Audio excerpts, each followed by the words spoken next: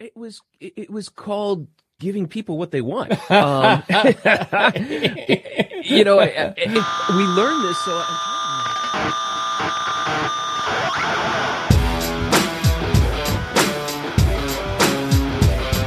Hello and welcome to episode 148 of the Rockstar CMO effing marketing podcast. I'm your host, Ian Truscott. I'm no rockstar, but on this weekly podcast, I chat to the true rockstars, my fabulous guests and chums that I've met on my 20-year journey from SysApp into CMO, and share the marketing street knowledge that we hope will inspire your inner rockstar.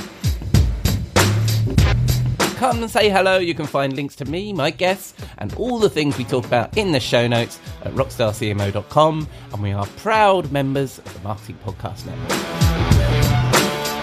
It's the 7th of January, the first show of 2023, so Happy New Year. I hope you've had a good week and you are well. I've got a slight cold and staying as sane as you feel you need to be. Another big show this week as I try to fit everyone in. Fellow MPN podcaster Seth Goldstein drops by for a prediction. Jeff Clark is back from holiday. I go backstage with marketing educator and founder of SiteLogic, Matt Bailey. And we wind down the first week of the year with Robert Rose in the Rockstar CMO virtual bar. But first, we need to pay the bar tab. I'll be back in a moment. We'll be right back. After this word. We'll be right back. This word. As a person with a very deep voice, I'm hired all the time for advertising campaigns. But a deep voice doesn't sell B2B, and advertising on the wrong platform doesn't sell B2B either. That's why if you're a B2B marketer, you should use LinkedIn ads. LinkedIn has the targeting capabilities to help you reach the world's largest professional audience. That's right, over 70 million decision makers all in one place. All the big wigs, then medium wigs. Also small wigs who are on the path to becoming big wigs. Okay, that's enough about wigs. LinkedIn ads allows you to focus on getting your B2B message to the right people. So, does that mean you should use ads on LinkedIn instead of hiring me, the man with the deepest voice in the world? Yes. Yes, it does. Get started today and see why LinkedIn is the place to be to be. We'll even give you a $100 credit on your next campaign. Go to linkedin.com/MPN to claim your credit. That's linkedin.com/MPN. Terms and conditions apply. You may know you're listening to this show along the Marketing Podcast Network, but did you know there are other great shows on MPN to help your business? Steve Turney hosts a great podcast geared toward mental health marketers called The Boost. Steve, tell listeners what you cover on the show. The Boost is our podcast, and the tagline is conversations with people promoting mental health. And that's what it is. So it's marketers, company executives, therapists, and mental health advocates talking about what they're doing to move this industry and this important thing called mental health forward. Amazing. And where can people subscribe? I'm big on LinkedIn, so you can find us there, just /Steve Turney, or you can find the show at marketingpodcasts.net, or search for The Boost wherever you get your podcasts. You heard him. Go subscribe.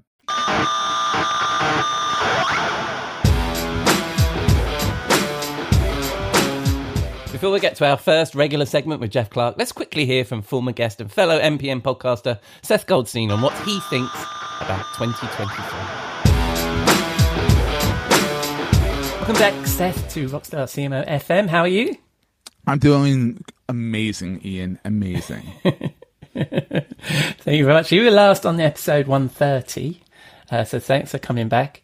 And for folks who didn't hear episode 130, Seth, what is it you do, mate? I am a digital marketer, which is pretty much an umbrella term for I do websites, SEO, digital marketing strategy, email marketing, and I dabble in podcast marketing and production a little bit. But I'm mostly that and a podcaster. So, and your agency is Goldstein Media, right? Yeah, Goldstein Media, yeah. Goldstein, sorry, yeah. So, and you also are a fellow podcaster on the Marketing Podcast Network. Tell us about your podcast, Entrepreneur's Enigma. What is it that you so Entrepreneur's Enigma is about the enigma of being an entrepreneur, about the puzzle. Mm-hmm. Because you never quite understand why you're an entrepreneur. Like, why am I doing this from day to day? And it's about the ups and the downs of entrepreneurship, about the trials and tribulations and the successes even of being an entrepreneur, and how you've got, how these are my guests, how they've gotten to that point in their career. Some of them are younger in their entrepreneurial career. Some of them have had 40 years.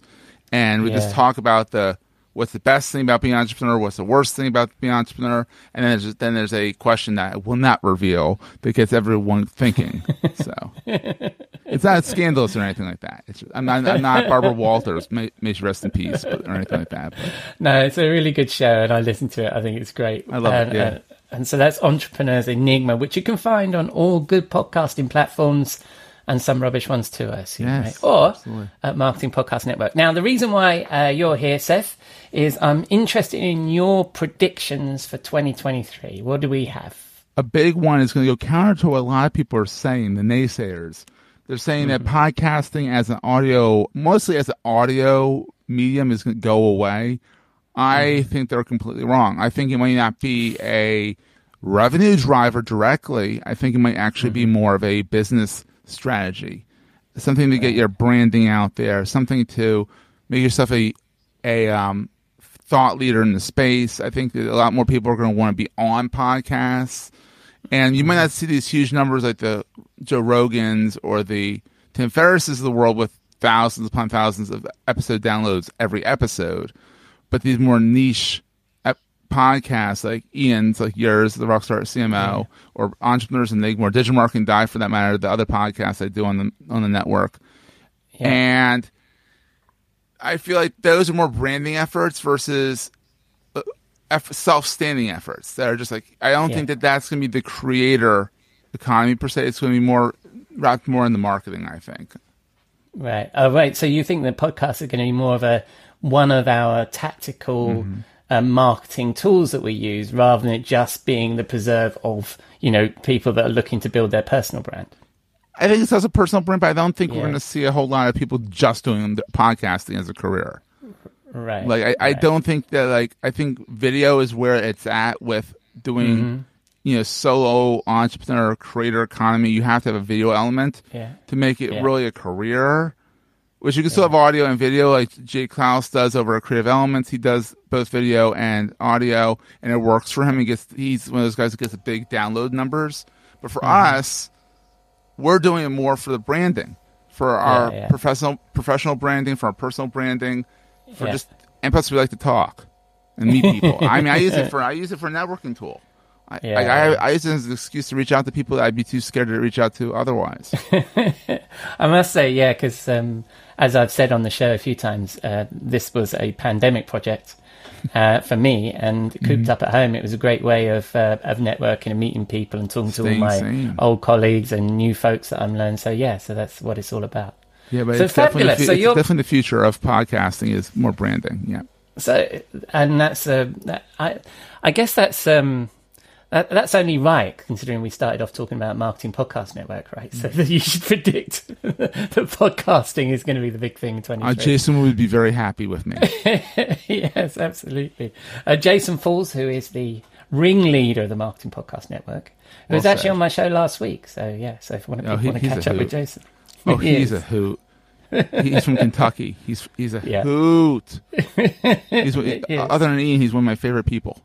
So. I think you're my favorite Brit, Ian. I think you're my favorite Brit, and he's my favorite Kentuckian. You've obviously not met that many British people, but no, you guys are all pretty jolly. But I think you're the most giggly, happy-go-lucky Brits I've ever met. So keep going. You, mate. All right. So to round this off, mate, when people spin the dial on the interwebs, where are they going to find you? Go to entrepreneursenigma.com. Sorry for a really hard word. It's French, entrepreneur. entrepreneursenigma.com. Let's search for Seth Goldstein. I'm one of the many Seth Goldsteins out there. You'd be surprised. There's a lot out there. But if you search for on LinkedIn, just go linkedin.com/n/Goldstein Media. That's my personal thing. And you can find, I think there's only one Goldstein Media. All right, buddy. That's one thing, I look forward to catching up with you very soon. I can't wait. Have a good one, mate. Cheers. Happy New Year. Happy New Year. Thank you, Seth. Good news, regular listeners. Our resident Rockstar CMO advisor and former research director at Forrester, Jeff Clark, is back in the marketing studio. Ian, the studio is open. Where the on-air light is off. We want to come in? Thank you, mate. It's nice to see you again after your break. How was your holiday? It was great. It was great. It, I mean, we often talk about the weather, and the one thing that I'll have to say is that, with climate change, we don't get the winters that we used to in Massachusetts. But now I have to go to the 52nd parallel in Norway to actually experience winter, and it was beautiful. Fantastic. Yeah, you've just come back from Norway. Yes, I did. Yes. Yes. The little town of Egedal. Yes. Splendid. And did you get to see Santa and his reindeers and all that stuff? I got to eat some reindeer. So I guess I saw the reindeer, but I didn't see Santa. Oh no! And my grandson thought I was Santa. So hey. That's nice. I'll have to. We'll have to have warn the kids about that. You were just about to eat Rudolph. All right. So this week in the studio, as we kick off the new year, it's the first week in January. We thought we'd go through some of. I wanted to ask you what you thought would be the predictions or the New Year's resolutions that we should have as marketers for this year. We've gone through a bunch of predictions before you went away from industry analysts and influencers, and I'd encourage people to go back to, I don't know, was the it previous episode 4 episodes? And actually, Robert Rose had his predictions, I think, on your last episode. So yeah, we've had a lot of predictions, but let me. And a lot of what we've also talked about throughout the whole of last year was about relationships with existing customers, making sure we have great experience, retaining and growing revenue, and the threats from our competitors and market forces. So, shall we? And you know what we're like. So, if when I ask you for your New Year's resolution, should we just stick to 3 because we know what it's like with the time, and also so we don't overcommit ourselves and get depressed next year when we don't deliver. Once we get to the end of the year, we go, oh my God, I didn't do that one. Didn't do that one. So 3 New Year's resolutions for marketing. What say you, Jeff?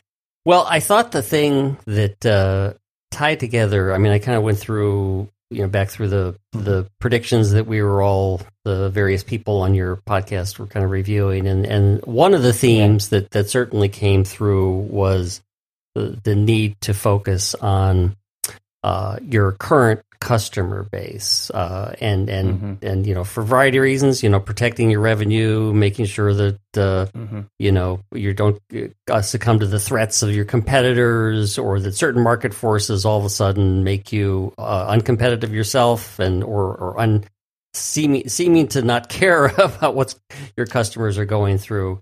And so I think that the first resolution, I mean, I think these 3 resolutions kind of all tie to the same thing, so I'll kind of, sum it up at the end. But the first resolution is talk to your customers. So if you don't do so already, and so I know a number of marketers out there, may make this a regular practice, but if you don't, meet them one-on-one. Meet them in person, virtually, with a significant amount of time, not just like we're saying hi at the trade show booth and, talking about the weather or whatever. But, the goal is to understand their needs and challenges as deeply as possible, because, one of the things that we continue to harp on this podcast is creating needs-based, relevant, content that people who were intended to be the readers of it, they understand that, okay, what I'm going through. You've thought about that in creation of your solutions. And I think the challenge is that you don't want to rely on intermediaries to get this information. Yeah. So, talking to analysts is great because they talk to your customers. Talking to sales is great because they talk to your customers. But unless you actually get in the conversation and start asking probing questions and hearing the way they respond, and then maybe, voicing it back to them and have them say, no, well, kind of, but no, I really mean to say it like this, or we use these words. And I know that, just in my own experience, I did a lot of work on writing success stories, reference-based campaigns, sometimes doing, authoring articles for industry magazines, where I would, talk to customers. And that just was just so helpful for me to do a better job in, creating the communications I had to create. And whether I was writing it personally or whether we were creating campaigns and getting the whole team involved. So, I think it's essential. And again, if it's not something you do regularly, make that a part of your practice. And so that might be the resolution for 2023, but don't forget it for 2024 or 25. And so talk to your customers. Yeah, I like the couple of things you mentioned there. The one is understanding their needs, right? And there's nothing better than talking directly to them, because everything else you hear through the intermediaries that you discuss, like analysts or sales, they're sort of filtered, aren't they? Yep. Through that, an analyst will have their own perception of where the category should be going. A sales guy is going to have their own filter because they're trying to close a deal and also probably trying to protect their own reputation about what's going on. Absolutely. So you've got those needs. But also, what I also quite liked there that you mentioned was understanding the language of the industry from the client's perspective. Because I think sometimes we get a bit caught up, don't we, in our TLAs and in the way that we talk in the goldfish bowl with the analysts. Absolutely. And if you sell into multiple markets, you guys start to understand that, our customers in manufacturing, view it this way, whereas our same customers with similar issues that happen to be in whatever, healthcare or the public sector, they talk about it different. They obviously have different trigger events. Different needs, different, and the other thing is different buying teams, so you want to understand what's the process you go through, who makes the decision, what are the different decision points, and it's hard to get that. I mean, certainly you can get a lot of this through third-party research or whatever, but, in order for it to really click in your brain, you need to talk to them. Yeah, absolutely. And I think that also what you were saying there about the procurement process, because quite often as a vendor, you've been through the procurement process more time than the buyer has. Yes. And I remember years ago when I was in pre-sales and I worked in UK government, and I had that background. So when I was at a vendor, I was always put into government because I'd started my career in government. And I worked with a great sales guy, and he understood government procurement better than the buyer. So he was able to be a subject matter expert simply because he spent so much time talking to customers and understanding that. And I think that you can understand that language, the way things work in that organization and stuff. But one of the things I've found sometimes is that folks are quite protective about those customer relationships. So you've got your sort of customer success folks, you've got your account managers. They may not want one of these, somebody from the colouring department coming along and messing up those relationships. So what do you recommend? What's the action we need to take? How do you recommend that we break through that? And actually, well, I think one is you have to develop the relationship with the person who's going to introduce you to the customer. So I think you always want to go through whoever is that has the relationship. You always want to go through them, and so just like. In any exercise, you may cast out your request to 10 people and you may only be able to get to 3 customers out of the 10, 10 sales reps or customer service people you talk to.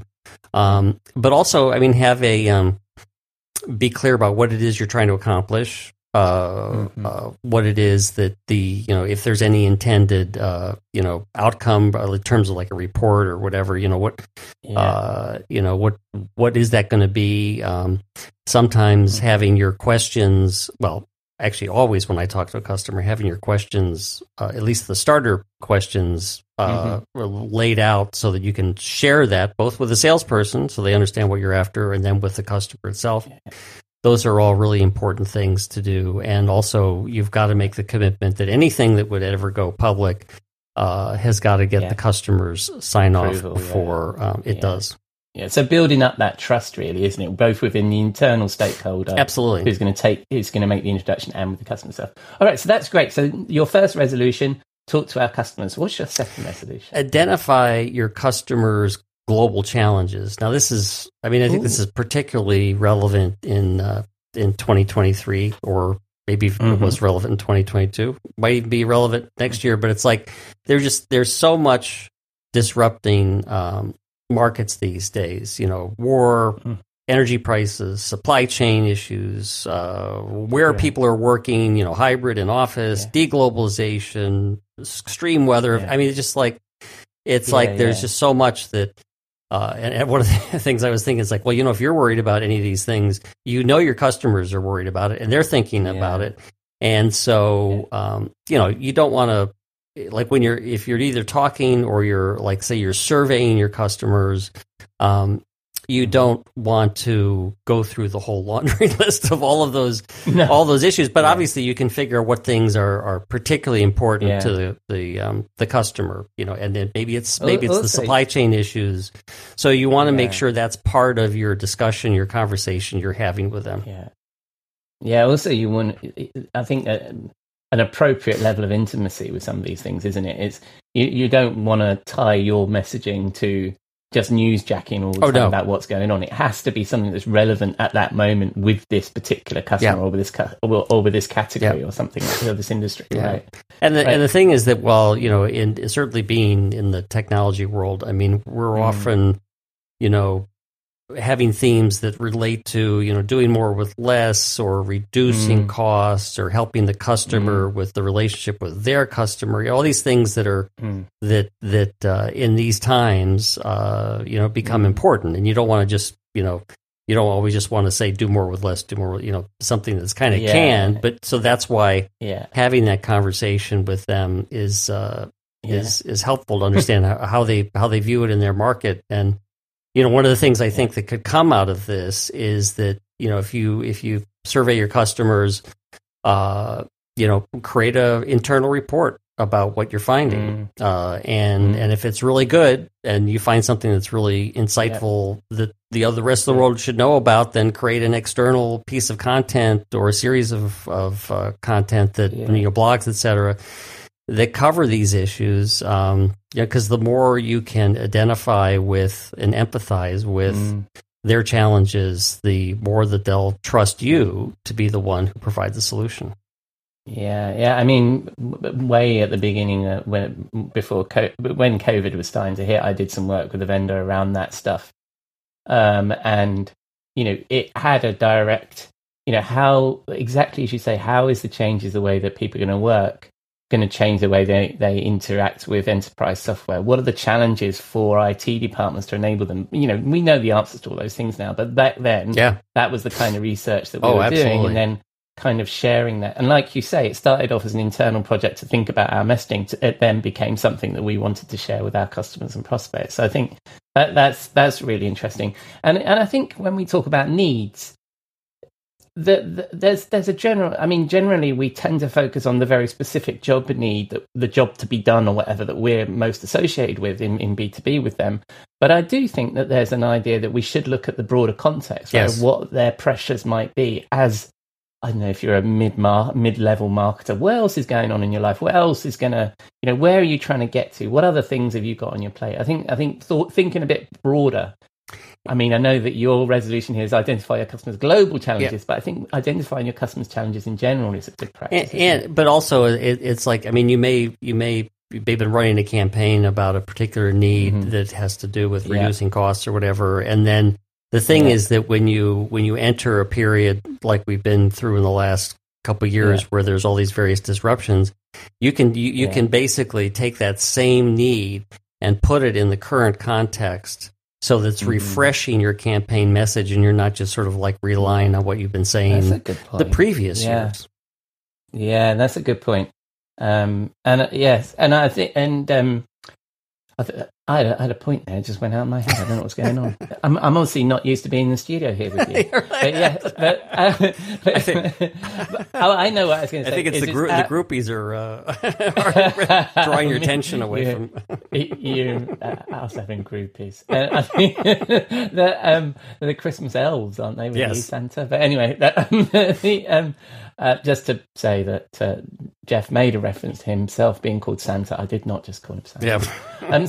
But I think it's the relevance, isn't it? It's being able to connect yourself with whatever's going on, not just sort of newsjacking it. And then I really like this idea that if you then look at some of your old messaging where you are talking about like doing more with less, that you do that, and so it also doesn't mean that we just start every piece of marketing with "in these unprecedented times."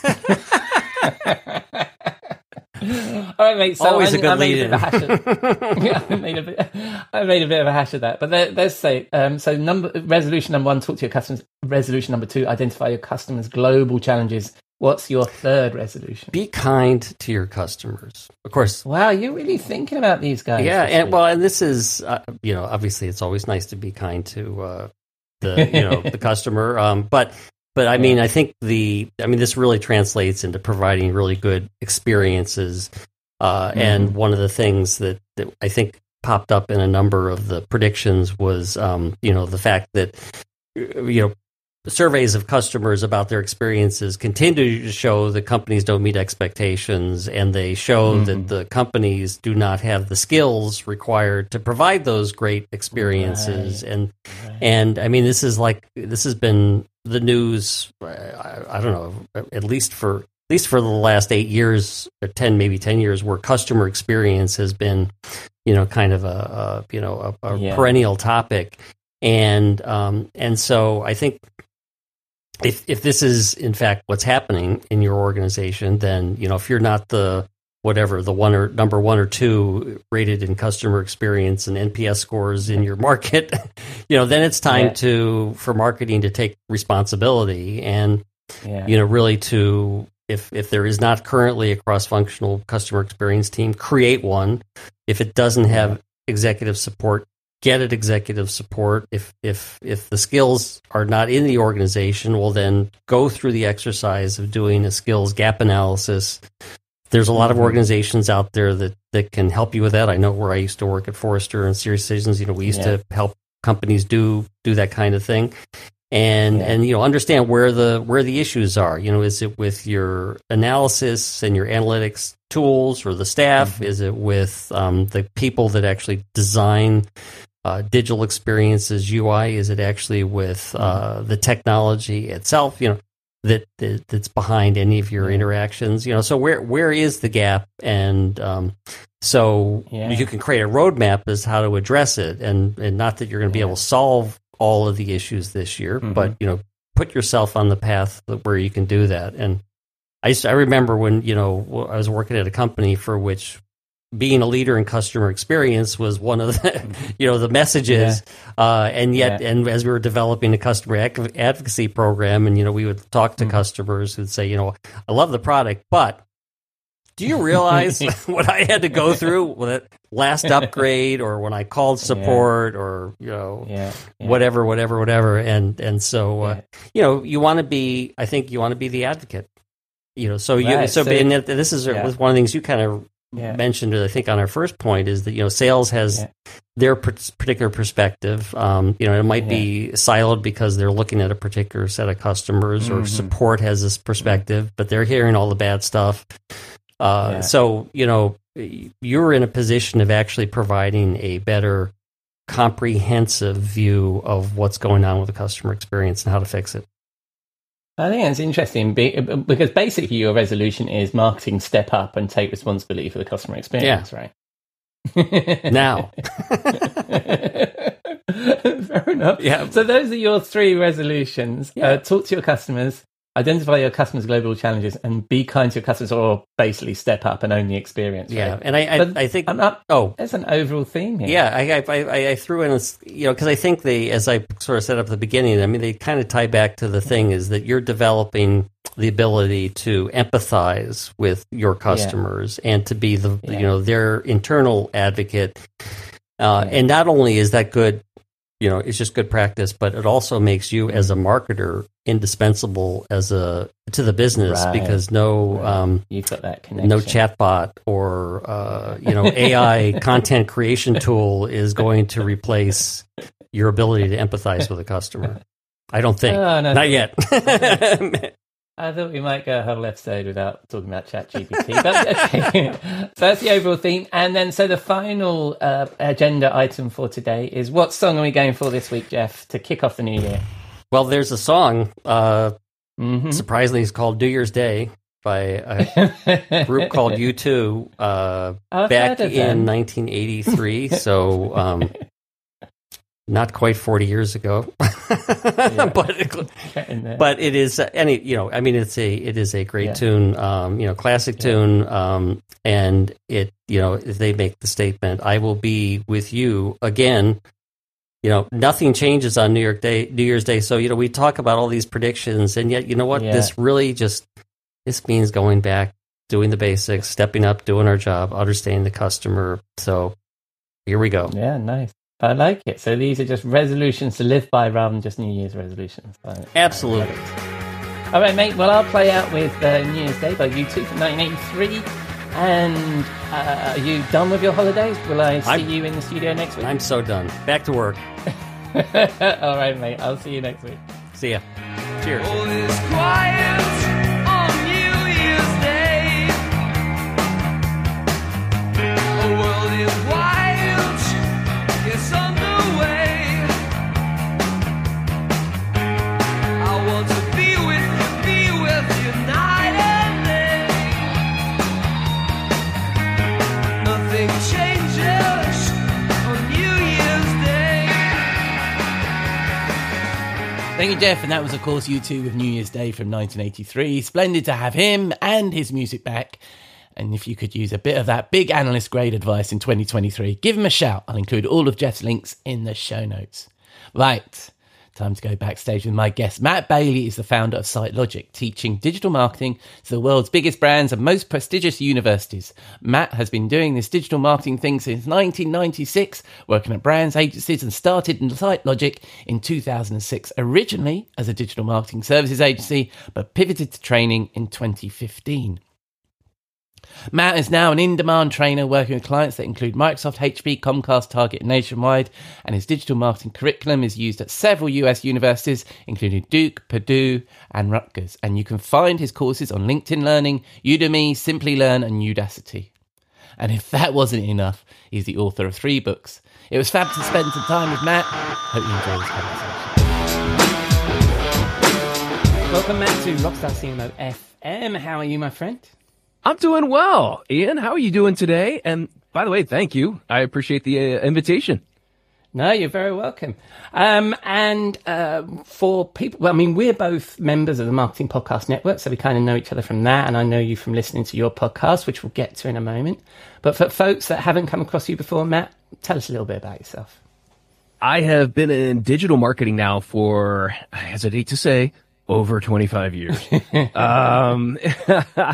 And so I will get in, probably get into it. I got started building websites.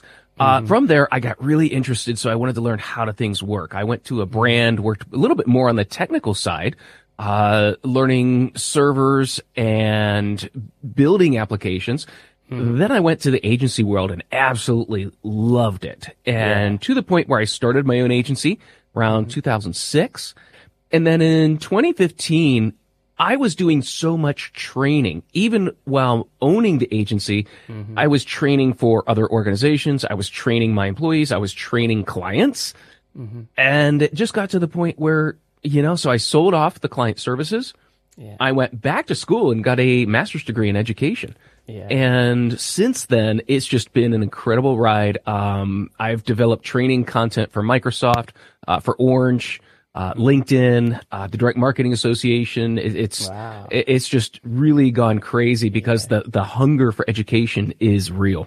Yeah. And your agency is called SiteLogic. Is that now your primary focus, just all education with SiteLogic? It is. So I teach in person, teach online, and I also have an online component where people can do self-paced, coached training, which is so critically important. I don't believe people learn by watching hundreds of hours of video. So that's where I focus a lot of my time is now building that online training component. Yeah. I got my marketing education from books, which you can see behind me, the listeners can't. And that was really how I did it, because I started my career as like sysadmin and techie, and then educated myself into marketing. So I didn't have somebody like you. I had a couple of mentors, but I've mostly done it from books. So what inspired your first marketing role when you did that first kicking off and you were building website? What inspired that? So I was in real estate. I was in sales. For some reason, maybe my personality, people always pushed me into the sales role. And I could go into that. But the fun part is learning about people. Now, I was also interested in the internet that back, and this is mid 90s, seeing it come around. I was in the military prior. And so I used ARPANET. We used the green screen. And so I was very familiar with it. But now going into the civilian world, I got into real estate and I realized I've got commercial properties to sell and the local methods were not good enough. I could put it into a newspaper. I could put it into a magazine, which costs $10,000 for a color ad. I could put it in the local listings, but I'm selling commercial office space. I'm selling hotels. I'm selling things that I need a national or international audience. And so I said, this is a great opportunity. Let's build a website. I talked to a few other people that had done that and it just went crazy. I was getting leads from all over the world on so many different properties and it changed how I viewed everything because now I'm sitting behind a desk doing what I was, I'd have to go drive, have to go showings, and now I'm sitting behind a desk doing it. But also I'm learning how to build a website, market a website, get rankings. But then as you're learning it, it's a whole new world. And so that was the process. What really changed things is, and this, when you're building your own thing, I'm sitting down one night and I have 2 hours. 2 hours before my wife says I have to stop and come upstairs and join the world. And I asked myself, okay, in this 2 hours, what's the most profitable thing that I can do? And I did not have an answer for that. Is it add more properties? Is it follow up on calls? What is it? And that's when I realized I need to learn analytics. I need to learn this. And so as I applied that, and this was a months long process to learn, what do I need to track? How do I track it? How do I connect the dots? When I did, it blew my mind because 80% of my leads were coming from search. Wow. Amazing. Okay. Search is great. However, it only produced 10% of my sales. This was the 80-20 rule. The 10% of leads came from PR. They came from ads. They came from content that I was publishing. It was content marketing, but I was publishing articles on other people's websites, how-to articles. And those brought buyers.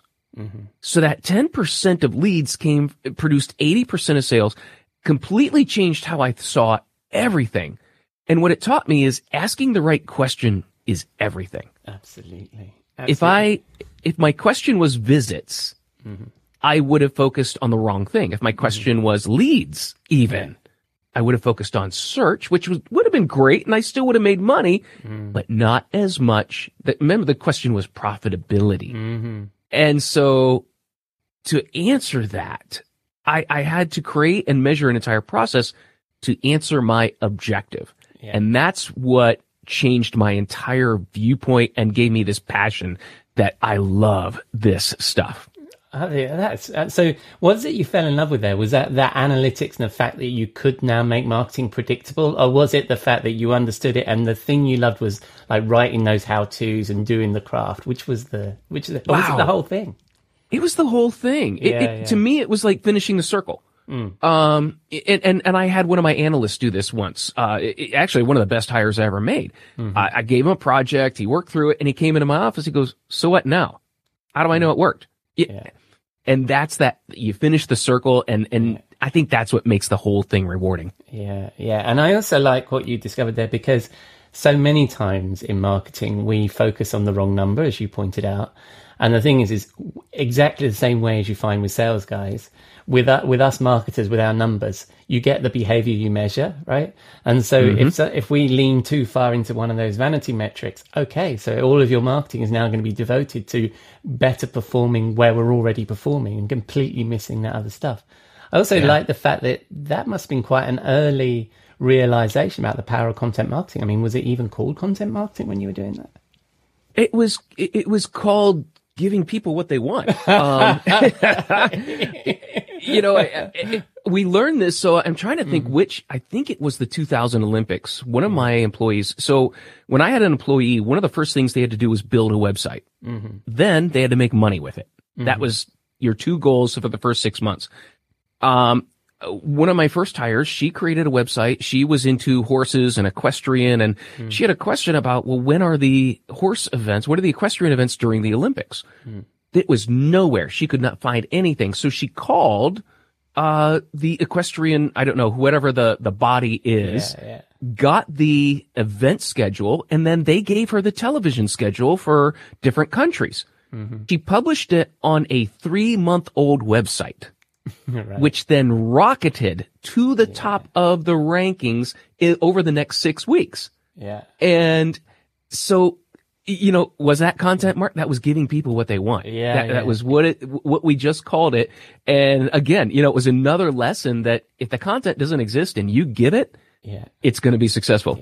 Yeah, they ask, you answer, isn't it? Well, what do you think there's still that opportunity now? I mean, it's always lovely when we talk about the old Wild West or the forming of all of this, and there were some really quick wins and really. Do you think those rules still apply today? Have you seen similar success where people have found that niche, found that piece of content that's really driven performance like that?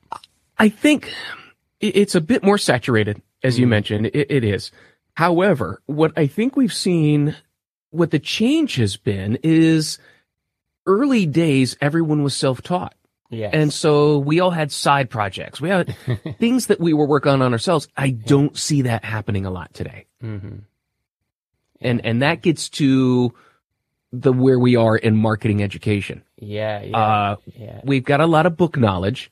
Don't have practical knowledge. It's funny, I had and that was, that's my next question, what I was going to get to about marketing education. But I've had a similar conversation. I had a conversation with a university professor here who's aware that what they're teaching within the university is they need to get real life people, practitioners like us who are out there in the world in to talk to these students. And I think that's absolutely true. Do you also think that, do you think the side hustle thing is about the fact that often, particularly in large marketing organizations, you as a marketer perform one function or role, right? Whereas if you do have a side hustle or you do consulting with smaller organizations, you get to see a bit of a bigger picture and you get to see the results. Is that what you mean by the fact that side hustles are important? Absolutely. Absolutely. And that's the thing. People coming out of university, very little practical. They get the book, they get a little theory, but the problem is theory once you hit, someone's going to tell you to set up a Google Ads campaign. You're either ready for that or you're not.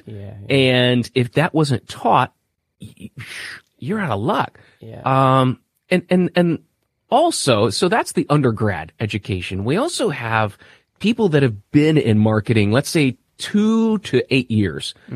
They come from widely different backgrounds. I came from journalism. I know someone who's in rocket science and they're in marketing now. And so you've got a lot of people from widely different backgrounds, widely different experiences.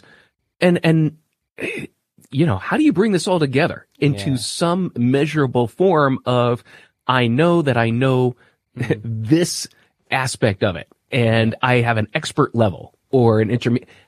People self-assess all the time, and it's usually wrong. I like what you were saying there about getting practical knowledge, regardless of where you are in marketing, because, like you say, I think there's I've known CMOs that basically outsource everything to the agency, and if you were to ask them to do anything like any of the practical things, they might struggle because I'm not suggesting that every CMO needs to know how to create a Google Ads campaign, but you need to be an intelligent client to your agency or to the folks that can do this, right? So you can talk about those concepts.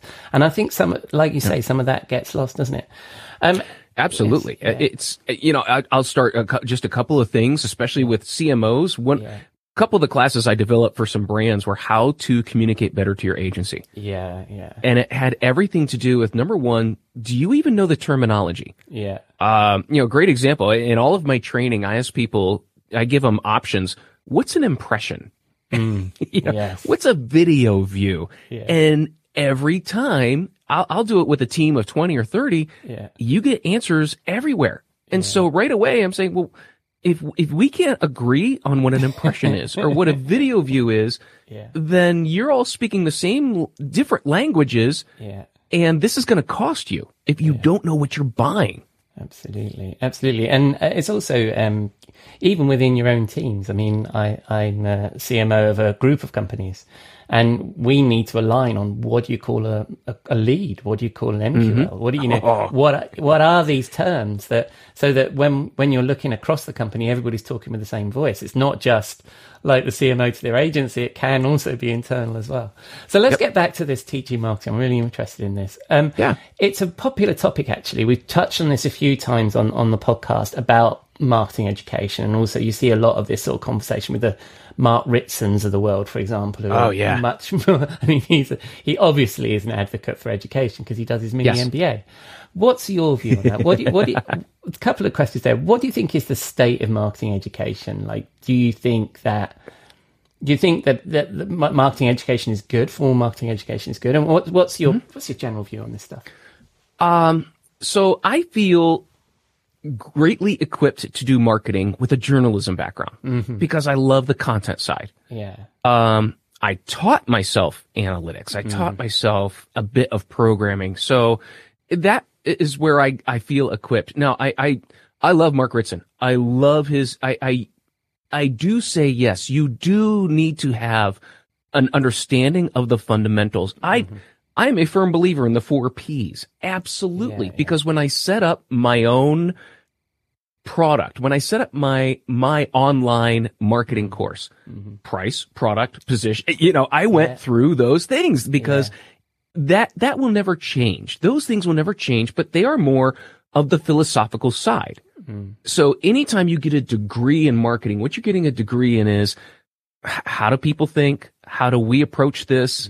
What are some of the frameworks? And that's really good to have. Doesn't cover the tactics. And that's what digital marketing is, a tactic. Yeah. In marketing, you're going to learn sort of an omni-channel, how to view people, how to persuade them. Digital marketing is tactical. And so we aren't teaching now, and there's a great variation in tactics. Yeah. Understanding the digital advertising landscape is an amazing tactic to have.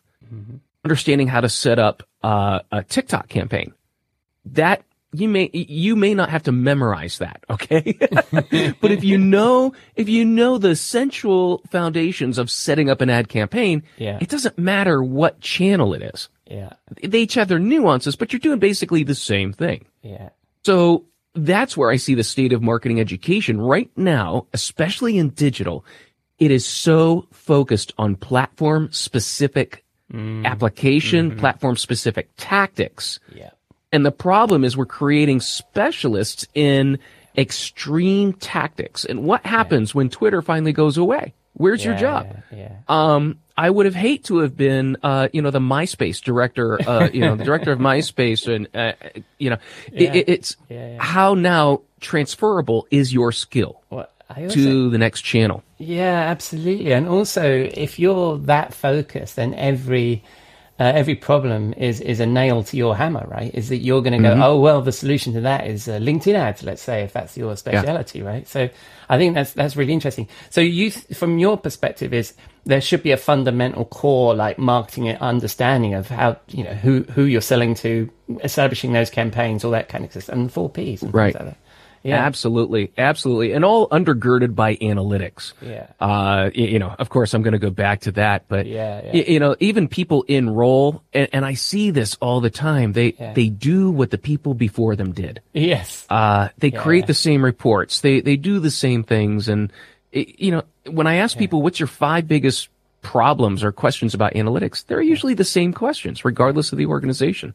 Yeah. And a lot of it, I know that it's a bit hackneyed to talk about why, but a lot of it is why. I mean, a lot of it is when you see some of these things that are being done and have always been done, it's like, why are you doing that? Who's it for? Who cares? You know, and all those kind of questions. I think it's really good. Anyway, I want to get onto your podcast. I think there are a couple of rabbit holes there I'd like to have carried on discussing, actually. Marketing education is such a good topic. But you have your own podcast, The Endless Coffee Cup, which has a fantastic title anyway, right? As listeners, you can't see, just took a big swig of coffee, so that's fantastic. And it's part of the Marketing Podcast Network, same as us. Tell us about your podcast. The podcast was developed as a way to stay in touch with students. I've got students from all over the world. I think I've counted up now that I have reached over 1 million learners. Wow. From the different educational paths that I've run, and so it was a way to stay in touch. And as people contacted me on LinkedIn, it was a great way to say, you know what, go subscribe to the podcast and let's stay in touch. That's how it started, and it's really, because of the pandemic, it's evolved into, I'm going to interview smart people that I've known for years, that are specialists, that are experts. I'm going to learn something, and it's a conversation over coffee, because, well, you know this, when you went to a conference, where was the best information shared? Absolutely. It wasn't in the session. It was, you know, getting drinks afterwards. It was in the hallway.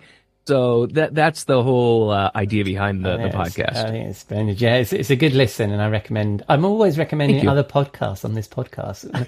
So hopefully, listener, you have time for me and for Matt. I do recommend listening to Rockstar CMO highly, because Ian is engaging, and you'll always get some really good information that you can implement. So, all right, thank you very much, mate. I got a couple of things, a couple of last questions. Firstly, this episode is going out at the beginning of 2023. What are you looking at? What's your prediction for this year in marketing? I hope to predict the end of the tech bubble. I hope. But my fear is we're just at the beginning of this overhyped tech bubble, and anytime the markets get involved in something, it seems to poison it. And that's if you look at the history of digital, not just the history of digital marketing, the history of digital is whenever the markets get involved, not good things happen. So I unfortunately, that's kind of where I'm at for the prediction. I hate to be dire, but oof. All right. Well, let's stick to the dire theme then, and go to my final question. We have a regular feature, the Rockstar CMO Swimming Pool, where we throw all the bullshit snake on and overhyped trends that plague this industry we love. What would you chuck into the pool, Matt? Love it. Clickbait. Without a question, clickbait. Not just the lazy, crappy clickbait. I'm talking about clickbait in mainstream journalism, industry news, financial news, things that when people make predictions about AI, but they don't know anything about AI, anything that drives clicks, clickbait is, there's one thing, it would be that. What a perfect thing to throw in the pool. I love it. And so when people spin the dial on the interwebs, where are they going to find you? They'll find me at sitelogic.com, S-I-T-E, and that is really the central hub for the podcast, the learning courses, as well as anywhere to contact me. Splendid. I'll include all those links in the show notes. Thank you very much, Matt. And I look forward to speaking to you soon, as we're part of the network together, and I'm sure we'll chat soon. Absolutely, Ian. Thank Cheers, you. Mate. Bye-bye. Bye. Thank you, Matt. Marketing education is a perennial topic around here. Splendid to get his opinion. I will, of course, include all of Matt's links in the show notes. Right, time to welcome in the new year in the Rockstar CMO virtual bar as I catch up with my friend and content marketing guru Robert Rose over a cocktail and a marketing thought.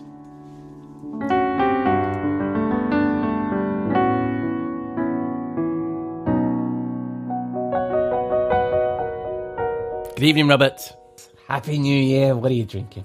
Oh, Happy New Year, my friend. Welcome to the bar. The first of our virtual bars for 2023. It's lovely. Here we are, New Year 2023. Are you feeling positive about the new year, or are you feeling glum about the new year? I'm feeling positive, I think, because It can't get any worse. No, because I think you and I were talking about this last week when we were talking about predictions, and one would like to think that, yes, we probably will have a difficult Q1 in terms of economy and all that kind of stuff, but things have got to get better, right? So I'm in the camp of things are going to get better. I'm 100% with you. I think it's going to be, I think if we, well, Joe on our other podcast said this, I think he said this really well, where he said, we may already be, have been in the recessionary part, and we may be already on our way out of it. And I think what we're feeling now is sort of the pains of exiting versus the pains of entering. So that may be, and I hope so. I mean, we'll see what happens with the tech sector, because I think the tech sector is, and that's one where we focus so much. It gets a lot of attention, and rightly so, because it's such a high percentage of everything from the stock market to our lives. We see the tech sector sort of representative of the entire economy, but of course it's not.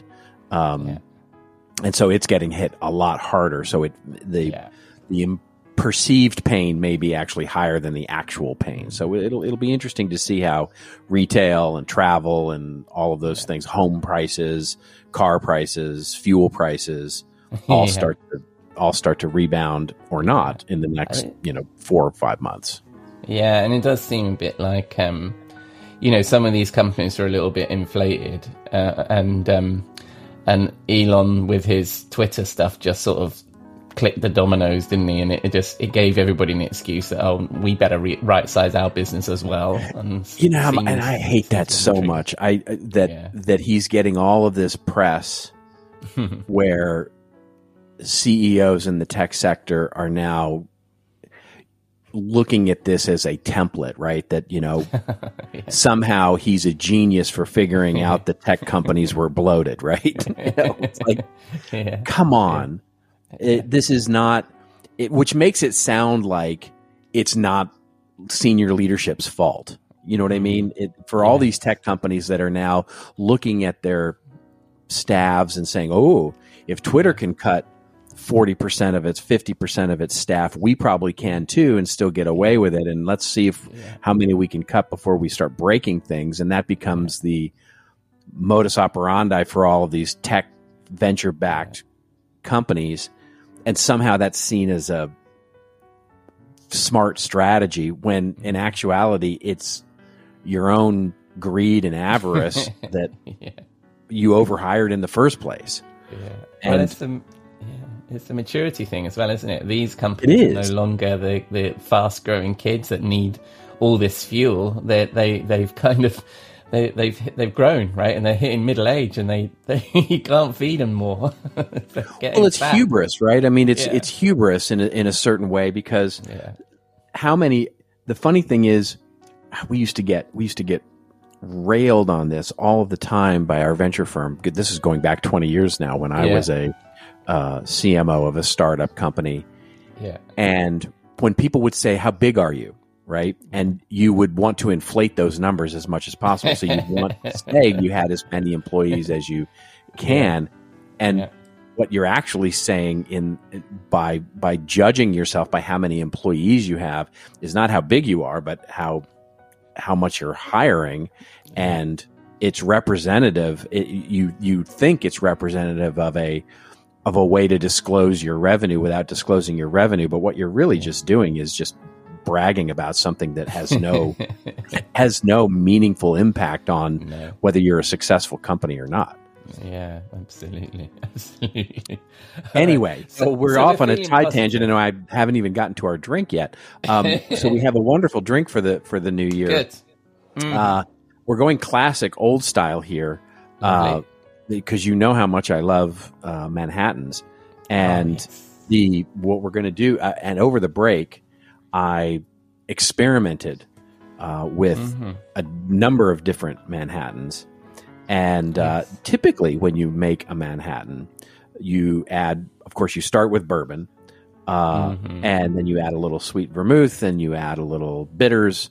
And then, of course, if you've got them hanging around, which I'm sure you do in your well-stocked bar, brandied cherry or a lemon twist or something like that. Now, I found, which is interesting in my experimentation, and boy, did I experiment over the holiday.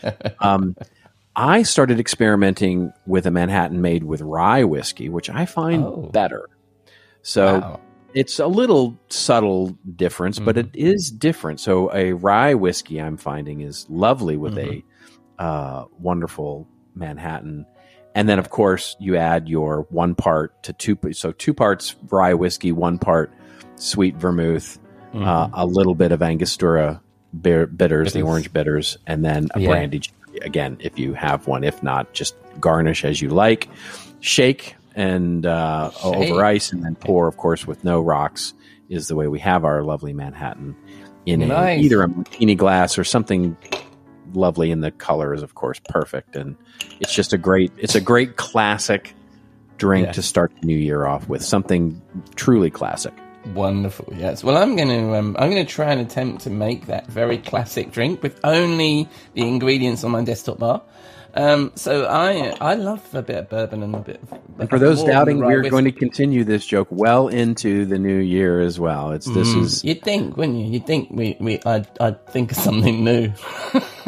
Yeah. But anyway, I'm going to go with the most Scottish of rye whiskies, and everybody knows that that's obviously Hendrick's gin. So I'm going. That's right. I'm going to go for a bit of that, a little bit of Hendrick's gin. Oh, and I put some, while you weren't watching, I put some ice in my glass.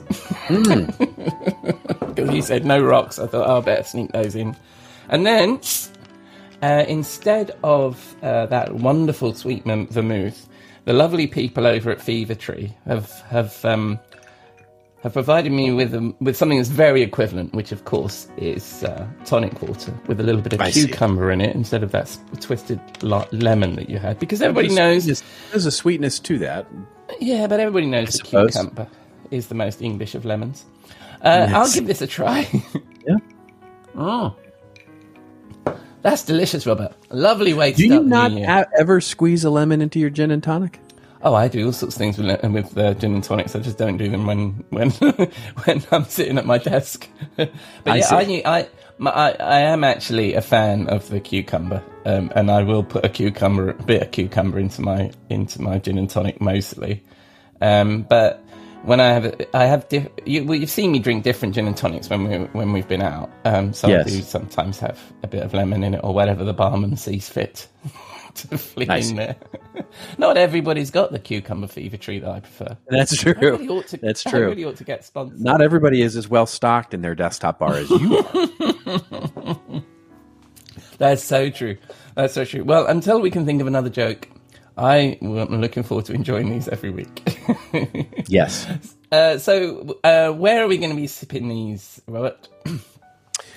I think we need to go somewhere warm. It's been cold and rainy here in California, and if my gut instinct tells me anything, I'm sure it's been cold and gray and rainy there. How did you know? Just guessing, as one does about the greater London weather. So I'm thinking we need to go to Mexico for this. Oh, nice. And I know it's a little weird to have Manhattans while we're in Mexico, but there is a place. Playa del Carmen is the name of it, and it's a wonderful beach town community in Mexico, which in this time of year is absolutely spectacularly tropical. And we could sit on the beach, tickle our toes in the sand, and I don't know why we'd be drinking Manhattans per se, but it seems like a place to go when it's kind of dreary outside. Yeah, because it's too fucking cold in Manhattan at the moment, probably. Oh, yes. Yeah, I'm not going there. They've had more snow and more crappy weather, yeah. And then, so we're sipping these Manhattans in the rather peculiar environment of Mexico. And the conversation turns to marketing, because we pretty much exhausted everything else. What are we going to be talking about this week, Robert? Well, we're not going to talk about marketing this week, but we are going to talk about 2023. What I thought we'd talk about, since it is the beginning of the new year, is are you one of those kind of people who make resolutions? Do you set a word for your intention? What do you do for your New Year objectives? I haven't done anything like that this year, to be honest with you. I do sometimes, and I also often listen to you talking about goals and set myself a goal that really I should think about my goals. But I haven't done anything like that this year. It's sort of crept up on me, I think. But so what I do, and this is something that we can chat about, is I usually set a word, a single word that is the foundation of all of the goals or intentions. I like to call them intentions rather than goals. Because they're not, I don't make them specific, but I make them what I intend to want to accomplish by the end of the year. But the foundational thing comes in a word, and I try and choose a word each year, which I've been doing for the last, 20 years or so, and it's worked very well for me. And there's other elements of this as well. Chris Brogan has, of course, his 3 words, and there are people who choose 5 words. But I thought I like settling in on one word, and my word for 2023 is balance. But interestingly, and it came out of, funny enough, a conversation I had with a tech startup CEO, and it goes back to this idea of thinking about balance in a slightly different way. When I think of balance, when you look up balance in the dictionary, it's about evenness, right? Distributing weight evenly so that you remain upright. So when you think of balance, you think of a scale, right, with 2 equal weights, providing symmetry. And when you think about work-life balance or resource balance, or even our balance sheet in our business, you start to think it's about adding or removing different things to equalize everything. And that's what we think about typically when we think of balance, is to say, here I'm going to remove this activity so that I can make room for that activity. In other words, I'm going to not do this thing so that I can make room in my life to do that other thing that I want to do, or focus on, or those kinds of things. And mine's a little different. What I mean by balance for my particular word, and what came out of this conversation I had with this tech CEO, was the second definition of balance, which typically means proportions. In other words, you can balance something, but the weight in one hand is greater than the weight in the other hand, but there's a reason for that. And so you're balancing things not based on equality, but based on how or why you want to do something else. And it comes all back to this idea of looking at not just the activities or the things that I want to do in terms of my life or my goals or my intentions, but how I do them. In other words, I want to create more meaning for those activities and balance the different meanings behind those activities rather than the activities themselves. Okay. One of the things that it's interesting because I talked, like I mentioned, I had talked to this CEO of this tech company, and it's venture based, very much like we were just talking about at the top of the show, and they're looking to grow quickly. And they're frustrated, but his frustration isn't because of the usual challenge of saying, oh, how am I going to grow the company or make money or do those kinds of things? The reason he started the company was because he wanted to change the industry. He wanted to really do something impactful and meaningful in the world of content and journalism and marketing. And he said, the interesting thing is, he said, I'm not worried or frustrated that I can't make money. He's like, I can make money. I can build this business and make money. He said, but increasingly, I'm starting to see myself separate from the business. And like I'm polishing some separate rock instead of feeding my passion, which was changing an industry. So we're increasingly doing things like we're building products that will make more, designed to make more money or to sell more or to satisfy some growth metric, rather than the things that I think are truly meaningful and change and innovative for changing the industry. And that to me was interesting because I said, well, that's a question of balance, really. It's how are you not just balancing what you're doing, the activities that you're doing, growth activities, sales activities, it's rebalancing why and how you do them. And so one of the things I found myself asking him was, how do you start to allow yourself to balance the right mindset to create more satisfaction in your life, your job, your company, rather than more growth? Right. And I found myself asking myself the same question. And I was like, wow, this is really good for me as well. Because when I've looked at things, if I push harder, or if I sell more, or if I write more thought leadership, or if I say no to more things, I've convinced myself that I'll get better results. But in many times, I find that that's not what makes things better, even though I still do all those things. But if I approach them with a different balance of my intention or the meaning that I want out of them, they tend to take care of themselves. The other parts of it tends to take care of itself. The rebalancing, the number of meetings I have, the amount I travel, et cetera, et cetera. And so that's how I came to the word balance. And it's a really interesting thing, I think, for all of us to look at in this uncertainty of 2023 is, what is it that you really want, right? Really understanding the function of what it is you want and the meaning that you're trying to derive might be a more important way to set your goals for the year, rather than sort of saying, how do you do less or more of one other thing to meet the thing that you're already doing? Right. I like that. So, so it's the value of the things that you're balancing to you as a person, right? So, is that's what you're saying, isn't it? It's like this. It's to say, what is the impact that I want to have, right? What is the impact that I want to create? Yeah. And how do I balance all of the things that I want to do from an impact perspective? Yeah. Because what we immediately jump to is we say, the goal is to, for example, if we're a marketing person in a company, or the CEO of a startup or something like that, we usually say the goal is to sell 2 times more than we did last year, or it's to grow our customer loyalty rate by 5%, or to put $1 million more in my bank account than I had last year. We tend to quantify these goals and objectives based on the external perception of what that activity will provide. And so we say, oh, great, how are we going to get $1 million more? Well, that means we need to change out the activity of selling, change out the activity of how we're spending our marketing dollars, change out the activity of the number of meetings, the amount of travel I do, all of those. We start reorganizing the rocks in our bucket before we pick up the bucket to start carrying it. And what we don't do is balance, what is the impact that I want to have? What's the satisfaction that I will have at the end of the year? And how do I balance that satisfaction versus the activities that I'm doing? And what I find is that if you start focusing on the impact, the result, the function of what it is you want, the rest of it starts to take care of itself. So it's still me that I travel a lot, or that I sell a lot, or that I do marketing stuff, but the way that I do it changes. Right.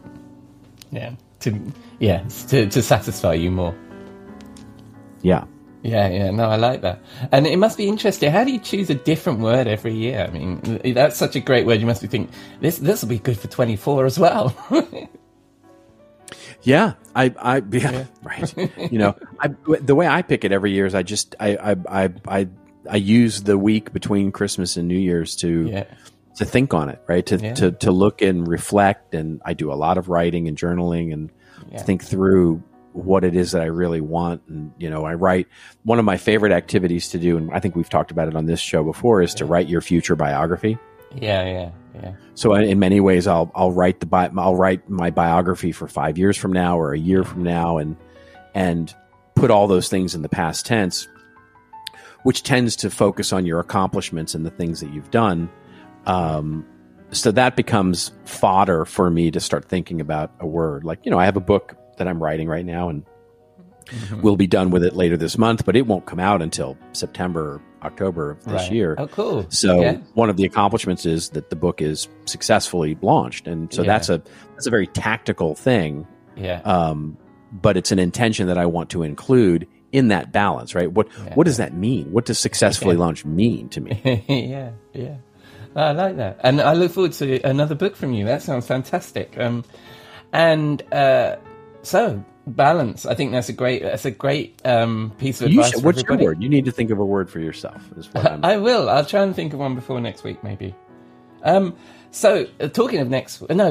Where do people find very balanced content on the interwebs?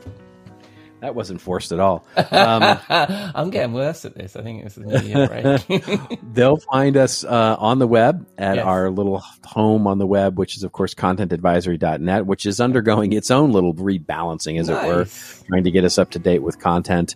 Yes. We are a little woefully behind on that, but getting there, as I say. And then, and then, of course, I'm writing every week at contentmarketinginstitute.com. Splendid. And when people spin the dial on the interwebs, where are they going to find you, Robert? Well, they'll find me increasingly on LinkedIn. We're really doubling down this year on LinkedIn because it's such a great platform, and I'm finding a lot of value there. And, we'll see what happens with Twitter. I'm still on it, and I think one of three things will happen. Yeah. Either one, Elon will run it into the ground and it'll be gone. Yeah. Two, Elon will somehow run himself into the ground and it'll go to somewhere else and maybe come back, and we'll see. Yeah. Or three, it manages to do a complete turnaround and become a normal platform again, and I'll reinvigorate myself. But until one of those three things happens, I'm staying in the liminal, as it were, on Twitter. I'm there, but not very active on it. So LinkedIn is the place to find me, or Mastodon. I'm enjoying very much the conversations that I'm having on Mastodon. Love that. All right, mate. And will you be back for a conversation in the bar? Well, of course, yes. We'll be back to our regularly scheduled sort of nonsense of marketing. I look forward to it, mate. I'll see you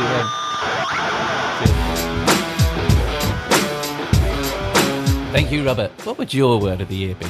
It's been interesting thinking about this since I recorded that segment with Robert last night.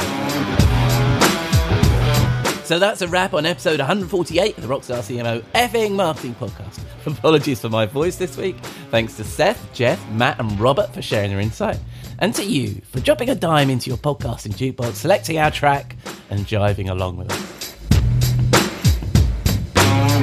Please let me know what you think on the socials. We are Rockstar CMO, or leave a rating or review in your favourite podcast app, or just keep listening. I'm glad you're here. Next week, Jeff Clark will be in the marketing studio. I go backstage with agency founder Aaron Templar. And as you heard, Robert will be back in the virtual bar. Until then, Happy New Year. And I hope you'll again join us here next week on Rockstar CMO FM.